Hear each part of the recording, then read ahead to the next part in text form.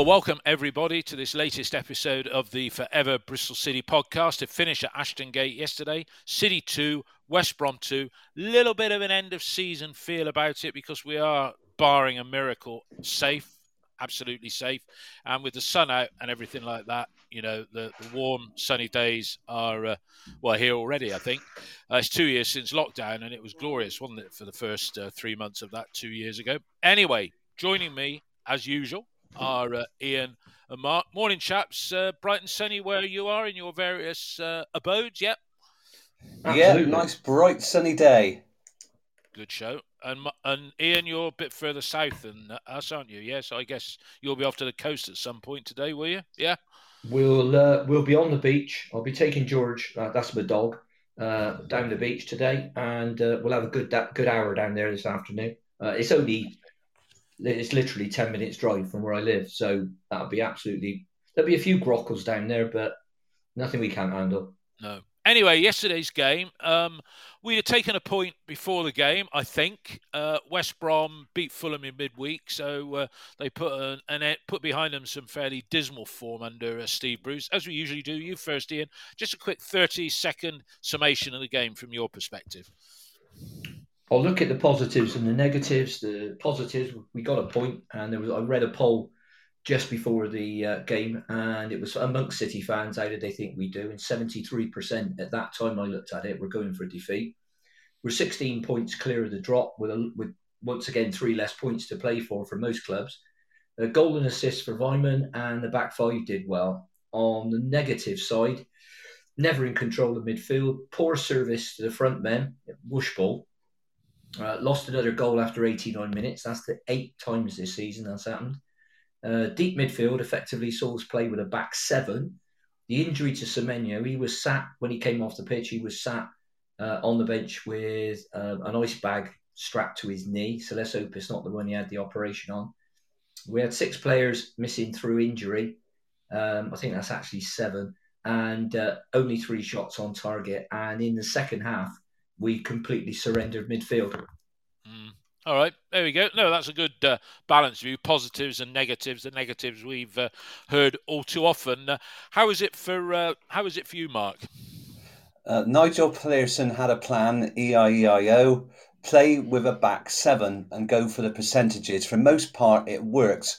The defence played very well. At the end of the first half, City carved out the best chances and went ahead. Second half, we completely surrendered possession, sat deeper and deeper, and the players' mindset and Pearson, who could have affected the game with a late substitution and thrown on Viner as an auxiliary midfielder, so saw City cough up another 2 points when they would have had a morale-boosting win to send everybody home happy.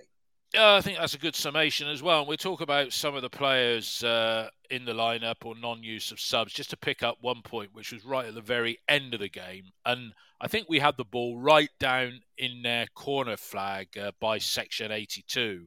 And I thought Cam Pring was going to stand on the corner flag, as you do. But before we know where we were, it was switched up the other end. I mean, the lineup, no Thomas Kalas, so he's going to have an extended break from the side. Ian, is Kalas... I mean, Alex Scott was injured yesterday, hence his exclusion. But is Kalas, like Scott, not going to be allowed to join the international group? What's the situation there? And what did you think of the lineup? Predictable, really, wasn't it? Get off your keyboard, somebody. I would say that, no, he's not joining up.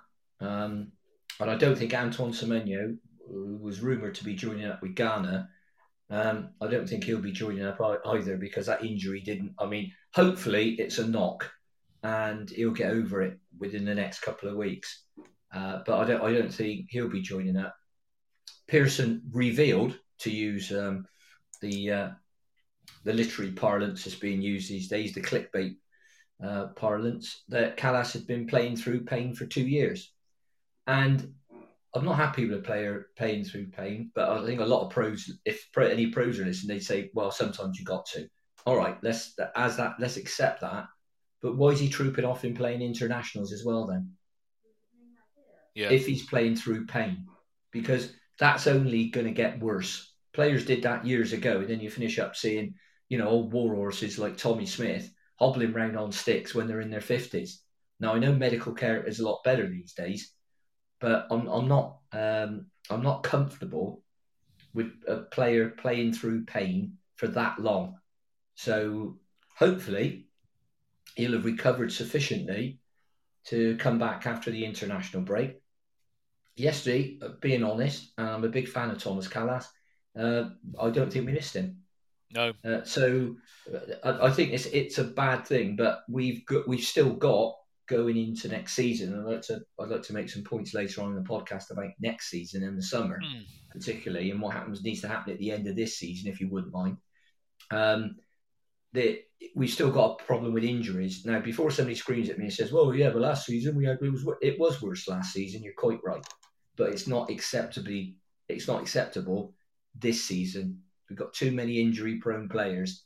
And we go into each international break with between 4 and 8 players injured. Each one we've gone into.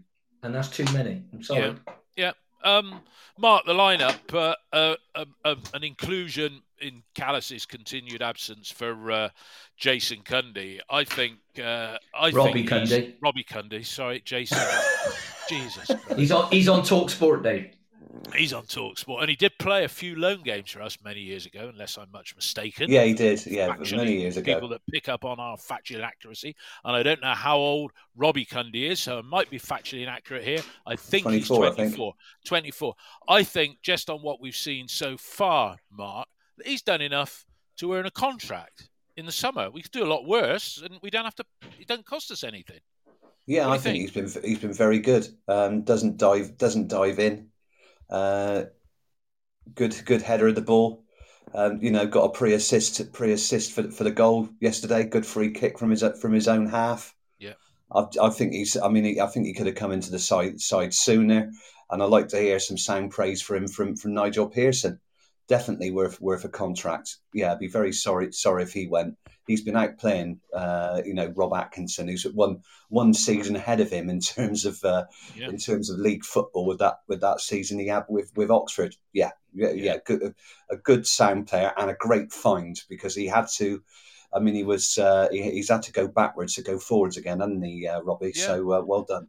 You're right, and I mean Jay Da Silva playing right wing back again. I know Neil Sutton isn't a great fan of that, but we've got a little. It's almost like having a new sign with Jay, because he went on one run. Admittedly, it broke down after he'd gone past a third player, but he's not ideal at right wing back, but he's not bad either, is he? He's got probably better ball control than the vast majority of the team, Mark. Yeah, he's not defended badly, and that back five, well, it turned into a back seven with Masengo and James, look pretty solid. I mean, review the game, look at the clear-cut chances that West Brom had. They didn't. They only played through us right at the depth. That was the only time they played through the centre of defence, because we sat far too deep. Apart from that, we played very well. We just restricted them to crosses, mostly from the right. And of course, then there was that mistake from Bentley. But yeah, the defence yesterday for 90 minutes played very well. Yeah. So there's nothing wrong with that. We just had to give up midfield and any attacking desire. Yeah. Ian, I'll come to you first, and then you, Mark, for the first goal. Some people said it was a lousy game between two poor sides. I have to say, on balance, since Christmas, or since the home form, which is what's kept us out of trouble, has picked up, I felt entertained yesterday. I was very disappointed, but we got the result. But Ian, the first goal, I won't say City didn't deserve to go in front, but it was well worked. I looked at it again on the replay this morning. Lovely little reverse pass from Matty James, down the channel to Vyman. Vyman's cross to Nahki Wells after he come on after 5 minutes with Semenyo. He doesn't miss those, and that's what you want him in the side for. But how did you see the goal, Ian? Well, exactly how you did. You just asked me about the goal and then described it. Absolutely. Oh yeah, but I'd like. Do you want me to talk you through? Do you want me to talk you through the second one? Because no, I'd rather you didn't. Ian, you committed the murder. You put the knife into the guy and did that, and just describe it to me. Yeah, no, I described the goal. Right, what did you think of the goal? There we go. It was a rare burst forward. Well, in the first half, our midfielders got into their half. And every time we got in their half and got the ball down, they were in trouble. And I agree with you on Jay Dasilva. Jay Dasilva is a good footballer. He's got a great first touch. I think I prefer him on the left to the right. And he's got reasonable pace. Don't get any goals. Don't really get any assists, truth be told. But he's a good defender. Position, he's good, and that's the difference between having him playing there and somebody like poor old Sam Bell, who's not a defender and doesn't get play in the position. And there's a world and really didn't play wing back yesterday. We played with a back five, particularly in the second half. So that was one of the rare occasions. Matty James played the ball, burst forward with the ball, played it out to Weimann. Great cross, and Naki does what Naki does, and that's why you'd like to see him in the side more, because he will get you goals. But like any other striker, the man's got to have service. Yeah, no, I've got a longer description of it.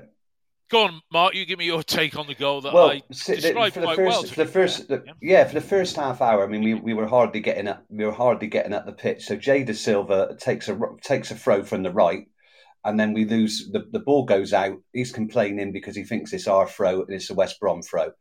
So it's thrown forwards. Masengo wins the header, comes down to Weimann, who heads it forward, flicked by Martin to James, and like Ian said, he bursts forward, plays a great pass to Weimann. It's a great move back from the right to left, and Nahki Wells has got it's the ball's behind him. It's behind him on the left of the goal. He's only got a narrow space to hit it back into the corner. It's a well executed goal from their throw, and City were hardly getting any forays really. All we were doing when we got up the pitch was throw-ins and trying to get crosses in. We'd had we created no chance at all up to that point, and that was a great goal. Both goals yesterday were great goals. That was a great goal to win, to get from their throw-in. Well, 1-0 up at half-time and into the second half. And then the penalty incident. Prior to it, Dan Bentley had done a couple of really good punches. So he was punching effectively, but he punched the player in the head and missed the ball. I only saw the replay of it this morning, Ian, and he connected with a man's head. How did you see the goal? Because you're on the Dolman side, so you got a different angle from me. How did you see it? Well, the biggest issue, yes, it was Bentley's fault. He's come out and he's smacked the guy straight in the head. But had we not completely surrendered midfield, in the second half, all we did, it was like watching attack and defence in training. So when you win the ball in defence, you give the ball back to somebody on the halfway line and off we go again. And that was like really what most of the second half was like. And the ball goes out to the lad. Stop it in that keyboard, Mark. Sorry, it's a bottle of water. Right, well, okay. The ball went out, and their player, under no challenge whatsoever, because we didn't have any players up there, they were all hanging about around the box. Nobody got to the guy that was going to cross it. Nobody put him under any pressure, closed him down. So he's able to pick his spot with a cross to the far post. Wasn't a bad cross, but to be honest, I think if Bentley wouldn't have come out, I think the ball might have even gone out of play. But he comes out, obviously feels he can punch the ball, and punches Bartley straight in the puss. And he had no doubt about giving the penalty, did he, the referee? No, it was a penalty. I mean, you can't criticise him for that. No. I can see his position now, and I've got it frozen on YouTube. And Bartley's he's actually looking away from the goal because he's just been punched in the face by Bentley. But he jumps on top of Atkinson. He's got the run on Atkinson, so he jumps over the top of him. Now he's almost on the corner of the 6-yard box. I think he'd find it difficult from there scoring. So Bentley's made a decision. He's got to get that right, and he cleans the guy out. It's a penalty. But like Ian said, No pressure. I think it was on Livermore or Gardner, who's on the right hand side, that the cross comes in too easily. But Bentley had decided 3 or 4 times to go out and punch. Some of them were a bit ropey, but he cleared the ball this time. He missed the ball, and I think a boxer would have been proud of that punch. Yeah, as we say, the second half was City defending, just surrendering, and by virtue of that having to defend. But Ian, what we hoped on 85 minutes would be the winning goal, it was another cracking goal from us. Good free kick from Cundy. I had to check who put the header in. It was Atkinson, but he's been a revelation this season, Andy Weimann, hasn't he? And what a finish that was. Yeah, I mean, you could almost call that a typical Andy Weimann finish. And when a volley into the roof of the net is a typical finish, you know you're not having a bad season. And I think one of the things that we need to think about is at the end of the season, it's quite likely if Andy finishes up with over 20 goals, and it looks like barring injury will, that someone's going to come in for him. But he is under contract. He is under contract. Oh, yeah. Oh, he is for another 2 years. Yeah. But I can see him being on improved terms if somebody comes in and offers a lot of money and his agent starts agitating. So people always focus on, if we have to sell Masengo, and we might have to sell Semenyo. But don't forget players like, as somebody said on the comments on here, Kalas. Somebody might come in for, you never know. And somebody might come in for Weimann. So it's not always the players that you want to leave that are going to go. But Andy is having literally the season of his career. Yeah. How old is he now, Ian? Andy's about 30, isn't he? He's not overly. When I was on Radio Bristol last night, I said he's having the best season of his career. Fact. And he I said, I think Jeff ridiculed me a bit. And I said he's in the twilight of his career. Maybe he's a year or two off being in the twilight, I guess. Yeah, he's a player in form, and you've got to remember that Austria are in the semi-finals of the playoffs. They got Wales, didn't they, this week? So if he keeps playing like that, and they did sneak through, he could be on our radar to play in some friendlies before they decide on the World Cup squad. A player in form is somebody you need in tournament football, isn't it? Yeah, no, that's true. And Mark, that goal, as we say, that we hope would win. It was two of I'll call it the less experienced players involved. Again, an intelligent ball forward by Robbie Cundy and Atkinson, who's I thought was great yesterday. That was a good towering header from him, wasn't it? Yeah, I mean, the thing about the free kick was that Robbie hit it flat and hard. So, if it stays in the air too long, then, of course, players have got a chance to run onto the ball. But Atkinson was able to run across. It was a towering header. It must have been a well-rehearsed move because he heads it to the side and Weimann's volley. Cracking. His technique. Saw it last week against Blackburn, a spinning ball yesterday. Another great goal, and he's having in the form of his life. Terrific. He's the fans love him, and and I wasn't saying this the other week because I was thinking of his age. He is a saleable asset. People want goal scorers. There'll be teams looking at him, teams coming down, teams with aspirations next season. Maybe you've got parachute payments like a West Brom, maybe. Because they're not going anywhere. They may still have some money that might come in with a cheeky bid. We're a club with FFP problems. You never know. And Jimmy Mann, 1979 on here on the text has pointed out that Andy is in the Austrian squad, which I didn't know that. So, right. So that's good for him. Okay, Ian. Good luck, Andy. I've looked at it. I won't give the ball by pass analysis, but the equalising goal, as I said, about 15 minutes ago, we had the ball down in the corner. We didn't make any late substitution, disrupt the play. Poor game management, lack of mental capability, it's probably not the right term. How did you see West Brom's equalising goal in 90+2 this week? Yeah, I mean, there is a contention that Livermore was offside in the build-up to the goal. But it was as Mark said, it's mainly crosses because obviously Bruce had looked at our record from set pieces in crosses and said to his players, whatever you do, get loads of crosses in because this lot are useless from them. And however you look at it, or the first goal still, I know it was a penalty, but it still came from a cross. It was, as I saw it was a clever reverse pass.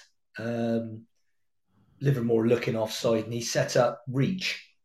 Yeah, player we were linked with at one stage, weren't we? We were, yeah, and he, he took his chance well, but we didn't have anybody close enough to him, and he was 6 yards out from goal.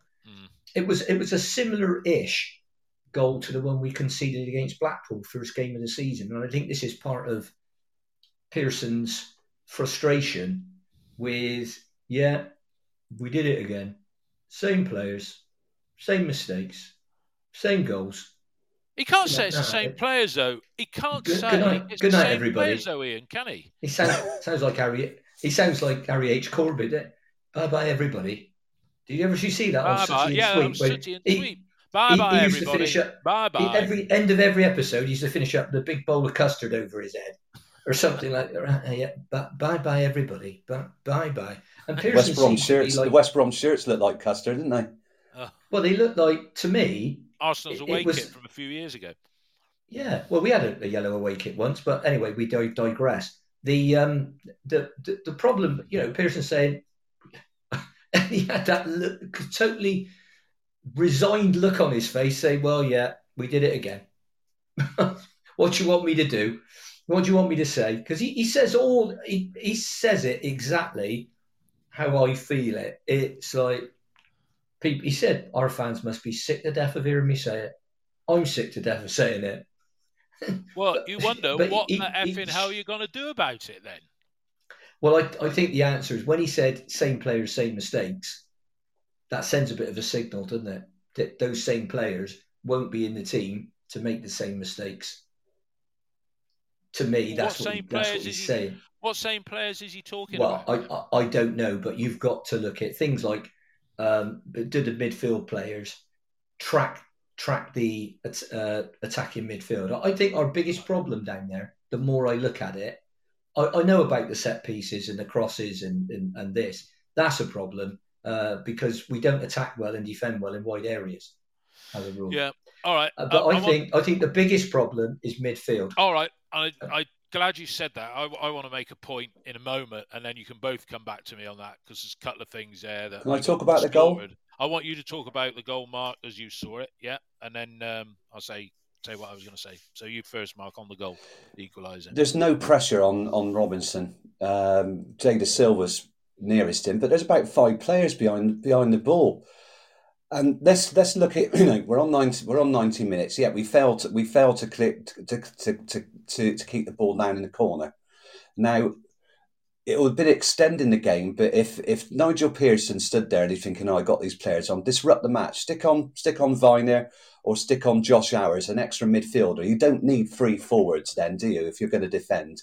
And you've got chance for fresh legs to put pressure on the ball to stop the ball coming up the pitch. But there's just no pressure on Robinson. He's got about a yard of space. Da Silva's doing nothing. He plays that inside pass. All their players are moving. Our players are stood still. Matty James has got Livermore running. He's got the run on him, and he flicks the ball around closer to reach. But you're the manager. You don't just stand there and say, "I'm waiting for it to go wrong," because that's what he's effectively doing. Right, you've got this. He's had 2 substitutions left. He could have done something about it. Could have put midfield players on. You don't need 3 forwards effectively with Vyman as the extra one in behind. Just put some pressure on the ball, make them work for it. Or Da Silva foul Robinson, or somebody foul Robinson, make him make that last play of the game. Make them earn it. Don't make them just walk the ball into the net, because that's effectively what you did. And Nigel Pearson stood back and let that happen. Yet the players don't have the right mentality, but the manager's got an opportunity to affect that. He could have. We could have game managed. We could have done 2 substitute. We had 2 What you're saying is we had 2 substitutions to use in counting the clock down, and they would have been defensive substitutions at that. Yeah, so we could have. Yeah, but they could have chased players down. I mean, effectively, Matt Clark and Ajayi were just walking the ball up the pitch unchallenged. This happened a lot at the end of the Johnson era. I remember a lot of games we coughed up late goals because we just stood back. We knew what they were going to do, but the only time that they played through us, and this happened against Luton, it happened against Blackpool, as Ian said, played through our left channel between the full back and the centre back when we played a 4 or a back 5. It's that weak area, and players are just stood still. That's the problem. They're not moving. They're just stood there, even though they've got plenty of defensive. They've got plenty of players. We had plenty of players behind the ball. Nobody was moving. And that was the problem. But we should stop the ball getting up there, make them play, make them earn it. That's the problem. Yeah. Ian, before I just want to ask you a very quick question. Well, in fact, 2 quick questions to both of you, but 1 quick question for Ian. Ian, if Alex Scott had been fit yesterday, had he been fit, where would he have started in that lineup? At right wing back with Hanoa and James in midfield, or what? How would you have seen it?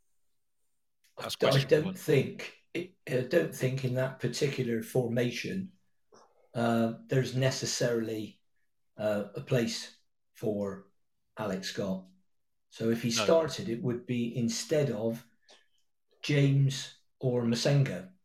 Okay, all right, that's fine. So I think that's and with Alex Scott, can he play right wing back? Yeah, because he's a good footballer, but he's not defensively a right wing back, and I think it's a waste. I think he's a 10, but he could also play as an 8 in a 3 narrow midfield. Yeah. All right, that's the first question. Second question, you first again, Ian, and then Mark as well. I thought West Brom had good appeal for a pen turned down in the first half, but equally I thought we had a definite pen appeal in the second ourselves. How did you see those incidents? You first, Ian. I'll ask the same question to Mark. Are you talking about the handball in the from where I was sitting? I couldn't see. I'd have to see it back on a TV replay, and I haven't seen it, so I can't really comment on it. You can't. All right, Mark. Did you? As I say, I thought Cam handled it in the first half for them because every other cross he was putting his hands behind his back to show that his arms weren't up. I don't know if you saw that one, but did you think our appeal in the second half had something going for it, or not really? With Weimann. Was it? Yeah, it's Weimann. Foul. Yeah. Yeah, I think the player pushed him. Was it enough for a penalty? Probably not. And those were the 2 great chances we had. 2 breaks between Weimann and Wells. I mean, that first one, he sort of peels away on the box, and I think the player gets some contact. Yeah. Be interesting to see the VAR review of that. Was it enough? Probably not. And then there was another one. There was another break, wasn't there? Really, and I think Wells broke with the ball, just moving away from it. But City had so few touches in West Brom's penalty area that we've got to concentrate on this. Another break from a corner, and we did this well. Wells there's 2 on 2, and really Weimann needs to peel off to the left to give one of their defenders make him run after Weimann. Did Wells release it to Weimann on that occasion? Yes. It was the first time he released, because there was one occasion where I thought Nahki. But he was too narrow and they lost the ball. All right, yeah. It was one occasion where I thought Nahki. Yeah, and I'm not saying Nahki Wells lacks confidence at all, and I thought he looked up for the game yesterday. A few people have been slagging him off. I'm going to slag somebody off in a moment. But he unselfishly, I thought, laid it off to Weimann, where on another day he might have taken it himself and tried to get his second goal. But I mean, that was, I think if he keeps running with the ball, the nearer he gets to the area, the guy's got to make a challenge. He's got to make a challenge, and if he doesn't get that right, it's a penalty. I think he should have kept the ball, but Weimann should have peeled off to the left and taken the defender with him, giving City a better option. So I think they made a mess of both of those. Yes, they did. But notice who we had so little possession in the second half. That was the problem. Well, it'd be interesting to see the difference between possession first and second half. Right, on Thursday, I was one of the first people that I think reacted to on Twitter, and it said Chris Martin signed another 12-month contract, and I went FFS ! Now, I think a lot of people, when who responded to that saying, "Are you okay? What you're talking about, FFS?" But it didn't mean what some of those people thought. It meant fantastic effing signing. Anyway, I'll let you make your own mind up on that. Of course it did, Dave. Yeah. Look, Chris Martin, right? Yesterday, he's a good player, right? Yesterday, I watched him. I'm going to disagree with Yoda here. This is my new name for Dave Fevs, if you're listening, who said he was battered up front yesterday for us. I have to say, right, that I don't think he had a particularly good game, which is why I checked in with somebody immediately after as to who put the header that led to Weiman's cross. And I think Wells and Weimann up front, particularly with those two breakaways that you described there, Mark, I think Wells and Martin up front playing a la Vardy, that fast, direct football. I thought Martin was a passenger yesterday. I didn't see him win a single header, and the only shot was in the first half when he hit Rose Z in the Atyeo stand. Now, I'm not saying it's wrong to give him a contract, an extension for another year, right? But this constant praise, I think the manager said he's our best defender at times, Chris Martin. I don't see him win balls in the box like Famara used to. So, and if yesterday Alex Scott had been fit, Ian, you said about leaving out James or Masengo, Alex Scott playing behind Weimann and Wells would have offered a lot more than Chris Martin did. And as you said, both of you have said, their defenders look worried when we have players running at them. So, Ian, am I being harsh on Chris Martin? I have said he's worthy of another year. But yesterday, right, for Christ's sake, let's try something different. We couldn't because Scott was injured. But what's your view on my veiled criticism of Chris Martin that doesn't help our mobility? There you go, rant over. Well, to start with, Scott wasn't injured, according to Pearson in his press conference on Thursday. He said he was okay and he'd be training with us today. But I think what he probably thought, well, he's been battered over the season. He's a young kid. Let's leave him out of this game. Let's give him a rest for a fortnight. And he comes back 100% refreshed. I think that was what was more behind the season than him being behind the decision than being injured. On Chris Martin, I'll tell you why he doesn't take Chris Martin off the field and why he starts with him a lot, and that's his defensive capability and his heading capability, because we haven't got anybody else up front who's what I call really good in the air. Now, the problem with Chris Martin is, one, his age. Two, he has to play. If you play that the way we played yesterday, he has to play every game, and because it's tactics, we still taking these non-league throw-ins. When we throw the ball down the line for a flick on. And to me, watch a decent football team and see how many times they do that. That's all I'm saying. And the other side of it is, like I said, he's frightened to take him off. Now, if you're going to play the ball from the back to somebody like Andy Weimann, even Nahki Wells, Chris Martin, it needs to be a flat pin, right? It can't be a curling lump unless you're playing the ball in behind, right? It's no good playing the ball in behind for Chris Martin because he's got no pace. So Chris Martin needs the right service. And throwing the ball down the line when he's got, who was the big bald-headed bloke played at the back for West Brom, Mark? Matt Clark, great big lump, not great on the floor. So where do we put the ball? In the air. Pearson said, well, there's a problem with the wind, right? So keep the ball on the floor then. Don't lump it. And we went back. Parts of that yesterday reminded me of earlier this season with bush ball. And we're not big enough to do it. Great. If you want to play bush ball, as I've said a million times on this podcast before, get some big blokes in. If you're going to play that, sign Matt Crooks from Middlesbrough. Go and get Michael Smith from Rotherham. If you're going to play bush ball, right? And if that's all we can afford, and that's the only way we can play, do it. I think Yoda's quite right. Chris Martin did get battered yesterday. Chris Martin gets battered every week. So you're both right in what you're saying, although you're coming at it from a different place. Yes, I'd have given him a new contract, but B, I would also sign a number 9 in the summer. If we're going to play, if we need a back-to-goal striker, you've got Palmer Holden, who's done very well for the under-23s. He's actually a back-to-goal striker. So that might be why Pearson is happy-ish to probably release Lewis Britton. So he could get a chance. But if you're going to play that way, you bring in a big number 9 back to goal bloke, right? If you're going to play that way. So there you have it, a slightly shorter episode of FBC podcast than normal, but we'll be back after the international break when it's Bournemouth away. But in the meantime, everybody, have a good week or two. All the best. Cheers, man. I'm Bye-bye. feeling happy today. Gonna put my cares in a whistle, blow them all away. What if I've been unlucky? Really, I ain't got a thing. There's a time I always feel happy as a king. When the red robin comes bobbing along. There'll be no more sobbing when he starts throbbing his old sweet song. Oh, wake up, you sleepyhead, get up, get out of bed, cheer up, the sun is red, live, love, laugh and be happy. What if I've been blue? Now I'm walking through fields of flowers. Rain may glisten, but still I listen for hours and hours. I'm just a kid again, doing what I did again, singing a song. When the red robins are bobbing along.